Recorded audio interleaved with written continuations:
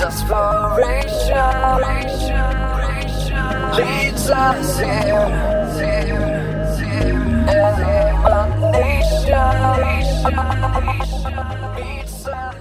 Welcome to Desperation Church. I've been thinking a lot lately about the difference before and after things. And so, especially with Christmas, and I want to talk about this just for a minute. Most of this stuff I think you guys will be able to identify with. So, if you think about the difference before Christmas and after Christmas, so within the stores, right? Before Christmas, it seems like each year there's this race to see who can get their Christmas stuff out earlier. And no lie, I was in a store this year that was putting out their Halloween and their Christmas stuff at the same time.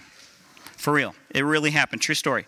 Or the radio, right? Like if you're on the radio and you've got the stations that will switch over to the 24/7 Christmas music. I know some of you love that a lot. It's like the highlight of your holiday. And it's become kind of this big event with the radio stations. Even they don't even tell you when it's going to happen now. It's like this a big event to compete to see who can do it first and all that stuff. And then of course in our homes, right? This year I noticed that lights started to appear on homes in early fall.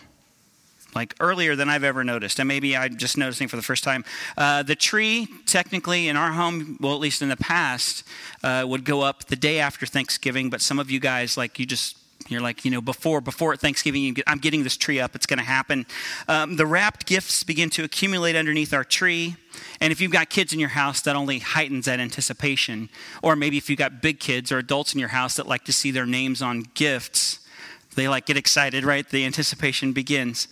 But it's like, what treasures are inside those boxes? We wonder and we get really excited about that. I'll say I get really excited wondering about that.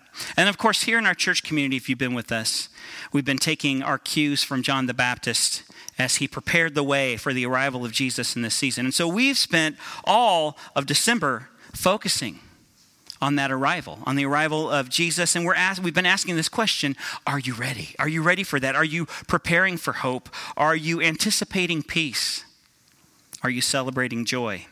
Are you ready for the arrival of God's word made flesh? Love made real, this intersection with salvation.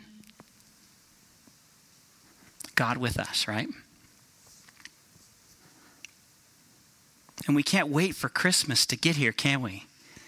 And then it finally does arrive. Christmas is here, and John chapter 1 verse 14 says, "And the word became flesh and dwelt among us. And we've seen his glory, glory as of the only Son from the Father, full of grace and truth." It's the grand celebration, right, of Christ's birth. It's on, it's happening.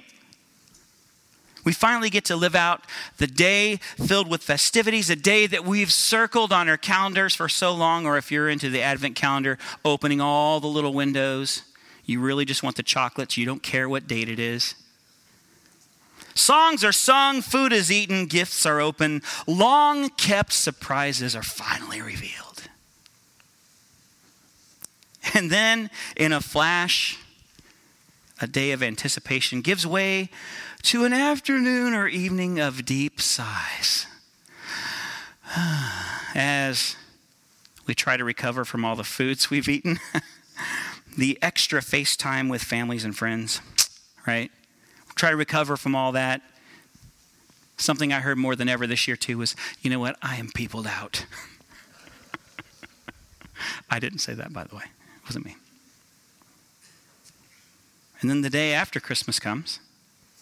And in stores, what was once this rush to get Christmas out early is now a sprint to see how we can clear Christmas out the fastest. 50% off? I'll give you 70% off. And as the new year draws closer, the prices drop. And as the holiday stock decreases, it's shuffled into this messy clearance area filled with leftovers of seasons past. And you all know, you bargain hunters all know what section I'm talking about, right? And on the radio, you can almost sense the sigh of relief in the on-air personalities' voices as they don't have to play any more Christmas music.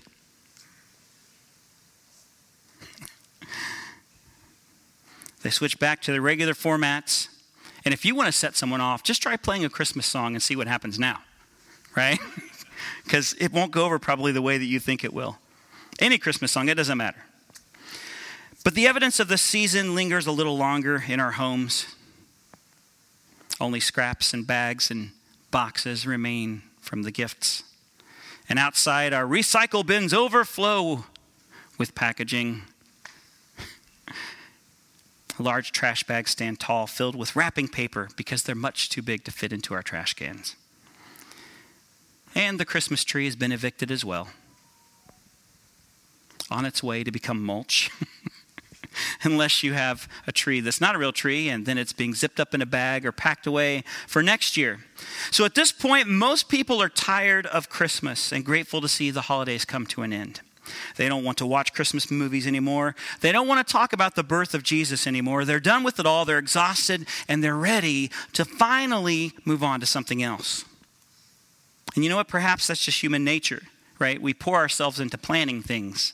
We love to plan. We plan for holidays. We plan for celebrations. We plan for festivals. We plan for trips of a lifetime only to be ready for these events to be over almost as soon as they start. Isn't that interesting?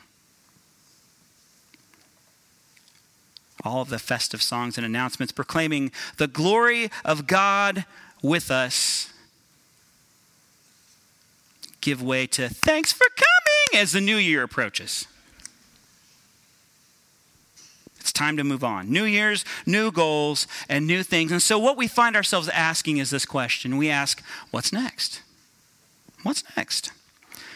And you know what? Here's the deal. No matter what comes next, no matter how much we anticipate what comes next, once it arrives and once it passes, we're going to find ourselves asking the same question yet again, what's next? So I propose today maybe we're asking the wrong question.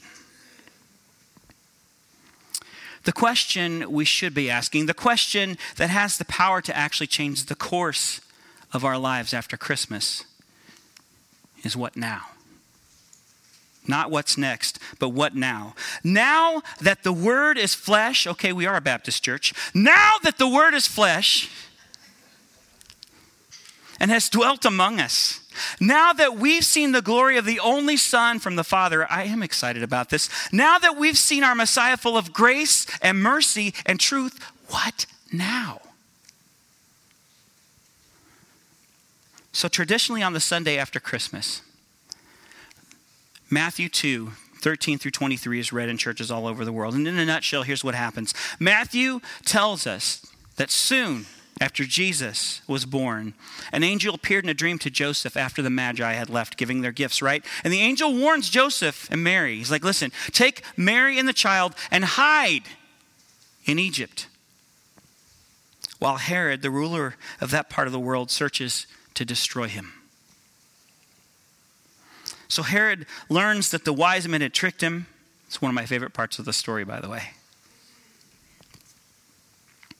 Once he learns that these wise men had tricked him, he becomes furious. This is not my favorite part of the story. And he kills all the male children in Bethlehem and in the region who are 2 years and younger. Think about that for just a second.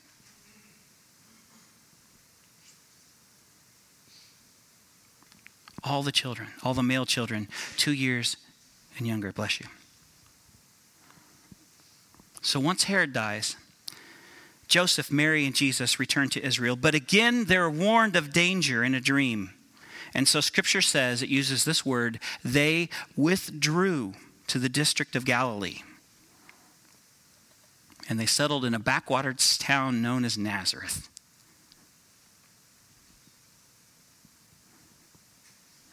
This is a miracle. Like this part of the story, right? We always look at the first part, we're like, oh, that's amazing. It's a miracle. There's angels, all this crazy stuff. But this is a miracle. It's a story of God preserving the Messiah for his purpose. But here's what's weird. We won't hear about Jesus again, at least in Matthew's gospel, for 30 years or so. But if we fast forward to chapter 3, which isn't that far from where we are, we have John the Baptist in the beginning of the ministry of Jesus. So once Christmas is over, what the world will do is the world will hide Jesus away. right? And sometimes we'll see him emerge at Easter with the bunnies and the eggs and the chocolate. There's Jesus in the Easter hay, right? But most of the time, it's not until Christmas comes around that we'll see Jesus in the world once again. And when he does appear, when he reappears, it will be the appropriate, the safe, the non-confrontational baby Jesus making his annual pageant appearance, won't it?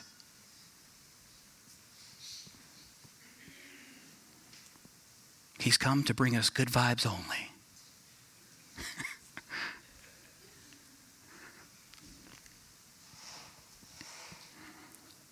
But here's the deal, guys. I'm assuming if you're in this room, you're a believer. And I'm also assuming that you're not the world, right? We're not like the rest of the world. We're different. We're called to be different. So in sharp contrast, we, as God's people, as his church, we're just getting started talking about the hope that's been born into the world in Jesus Christ. Like, this is the beginning of our calendar year if you're looking at the Christian calendar, right? This is where everything starts. It's where everything begins. It's not the end of the story for us. It's just the beginning. And we know that the birth of our Savior was the start of God's plan. The Jesus that we meet in the rest of Matthew's gospel is no longer a defenseless child. He's anything but safe, and he seems to specialize in confronting people and systems that don't match up with the heart of the Father. Pretty dramatic shift. So that's why we ask, what now? How does God with us change the way that we live from now on? So I want to take a look at Galatians 4. Chapter 4, starting with verse 4. But when the appointed time arrived, God sent forth his son. He was born from a woman, born into a culture in which legalistic perversion of the Torah was the norm, so that he might redeem those in subjection to this legalism and thus enable us to be made God's sons. Now, your translation that you're reading may express that differently, but here's the bottom line of what Paul's trying to tell us. He's like, listen, everything, in our context, everything that we've just celebrated, God with us to save us. It's not to save us from the law. Scripture tells us that God's law is perfect. Paul states this himself in Romans 7, and he right there tells us that the issue is our sin and our inability to overcome that on our own. This is why Jesus lived. This is why Jesus died. And this is why Jesus rose again. God with us to save us from our sin and its consequences. And so as they say on TV, but wait, there's more, right? We continue in this verse. Now, because you are sons, you know what? I want to go back. I want to jump back here. So that he might redeem those in subjection to this legalism and thus enable us to be made God's sons. Now, here we go. Verse 6. Now, because you are sons, God has sent, let me say that again. I want to make sure we get this. Now, because you are sons and daughters, God has sent forth into our hearts the Spirit of his Son, the Spirit who cries out, Abba, that is, dear Father. So through God, you are no longer a slave, but a son. And if you are a son, you are also an heir. So what this means is that Jesus brings us into right relationship with the Father. Before Jesus, right, we're a mess. We're without a family. We're on our own. But after Jesus and his work in our lives, things are different, or at least they should be. Here in Galatians 4:7, it tells us that believers are God's heirs. And we don't really throw that kind of terminology around a lot, right? We don't talk about heirs and adopted sons and all those kinds of things in our normal life unless you're maybe someone that deals with contracts. But this suggests something here that I want to draw your attention to. It suggests that we have a new status, This is a before and an after picture, right? We talked about before Christmas and after Christmas. Well, this is a before and after. This suggests that we have a new status as God's adopted children. And the word heir suggests that there is an inheritance to be given to us. You're only an heir if something's coming to you, if there's a part of this whole thing that is going to be handed to you and given to you. So what is it? What does it mean for us? Well, I've got a couple of verses for you. 1 Peter 1:3 suggests that it promises us the living hope that we find in Jesus cannot be taken away. And if you go on to verse 4, it says that our inheritance cannot decay, spoil, or fade, and that it's kept safe for us in heaven. Philippians 4:19 guarantees that God will supply our needs according to his riches. This is not the promise of a Cadillac. I'm sorry to disappoint you. What it's telling us is that we already have all that we need to live the lives that God has called us to live. Everything that we need, we lack nothing because God's already handed it to us. Our lives should be abundant and overflowing in those things that we talked about last week, right? Love, joy, peace, all of these aspects of God's character. He's like, listen, it's yours. You've got it. You can do it. It's right here. All of these aspects of his character are the result of his Spirit, right? Boop, boop, right there.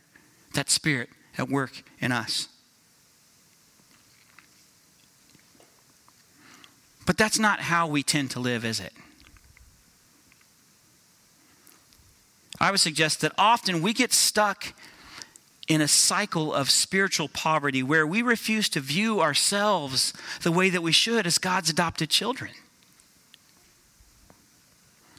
Perhaps we're stuck in shame. Perhaps we're afraid of what God will ask of us. Maybe we don't want the responsibility. But whatever the case, when we do that, we fail to tap into our inheritance, and we live from a place of scarcity rather than a place of abundance. And that's where God is, in the place of abundance. Again, we're not talking about money here. We're talking about the generosity of all the things that God's Spirit wants to create in our lives. So Charles Swindoll describes it like this. He says, we're like a man who sees himself as a poor, sinful creature. He wanders through this big, angry world, hoping to hold on to his meager scrap of faith until he's lucky enough to die and go to heaven. Of course, that man misses the blessings available in this life because he's not looking for them. We're not slaves made to live in fear, guys. That's not what lies ahead for us in this year. We're not spiritually impoverished people living for that next scrap from God. We're not hiding away Jesus until the next time that it's safe to bring him out again. We have God's Spirit in us. God's powerful Holy Spirit, and this is a quote from Daniel Stern. This is amazing to me.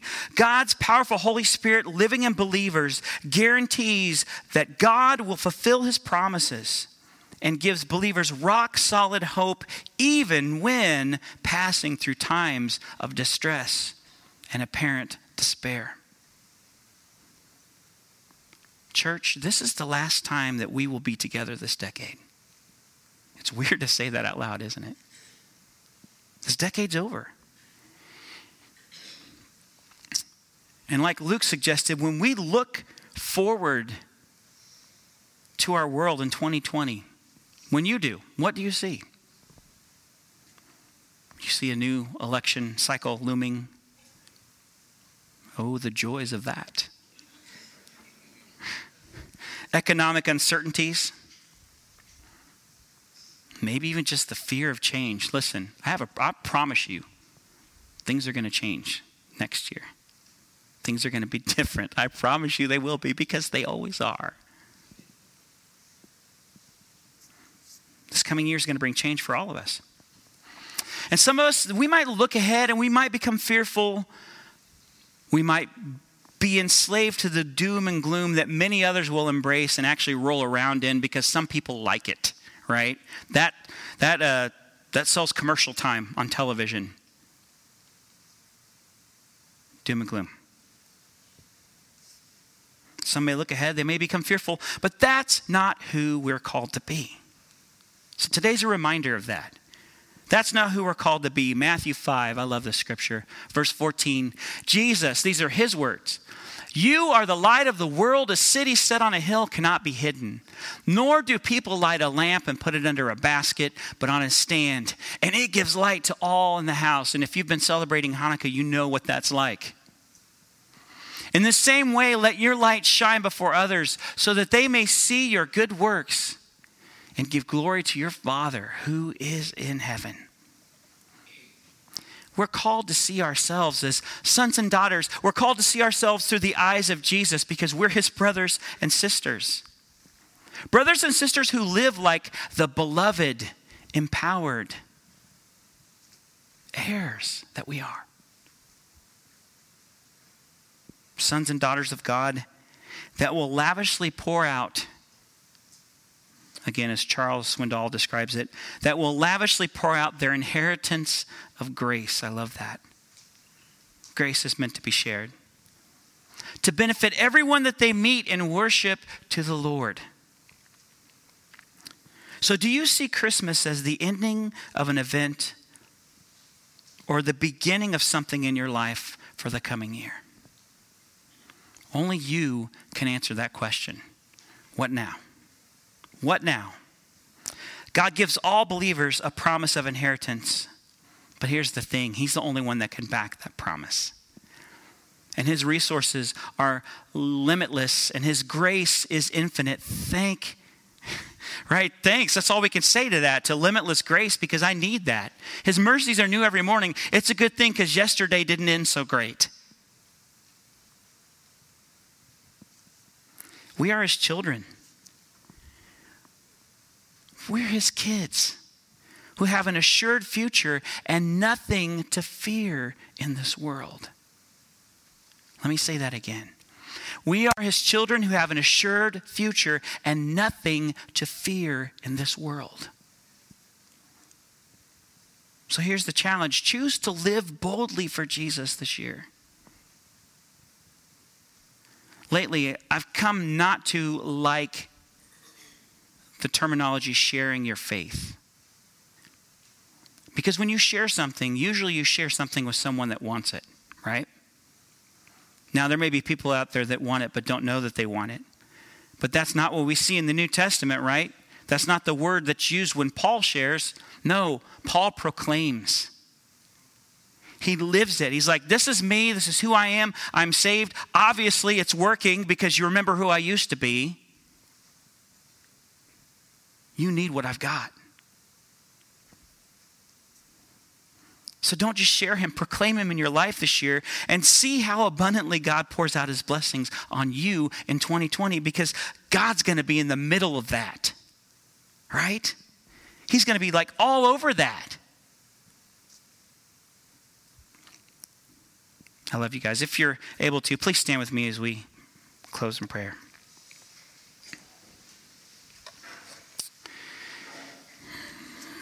Bow your hearts with me. Father God, I thank you. And that prayer in and of itself is sufficient. Thank you.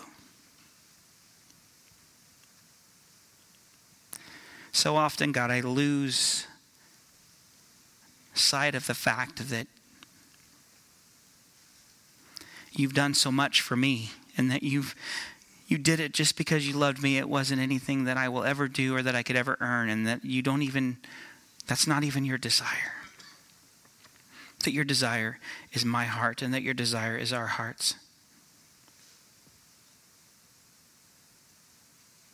So we thank you for the way that you've made Jesus, the way that you made to the Father. We were once strangers, but now you call us daughters and sons.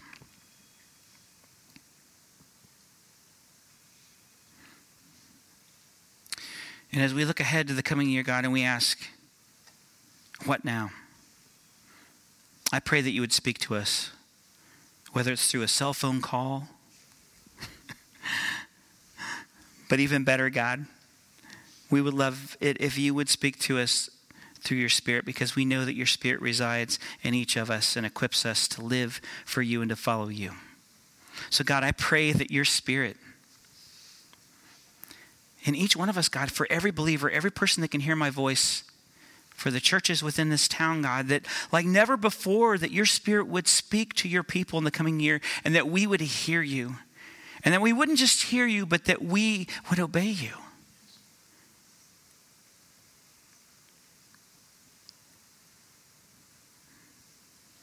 Even if it's just in the moments, God, where you're encouraging us to keep walking in the direction that you've already put us.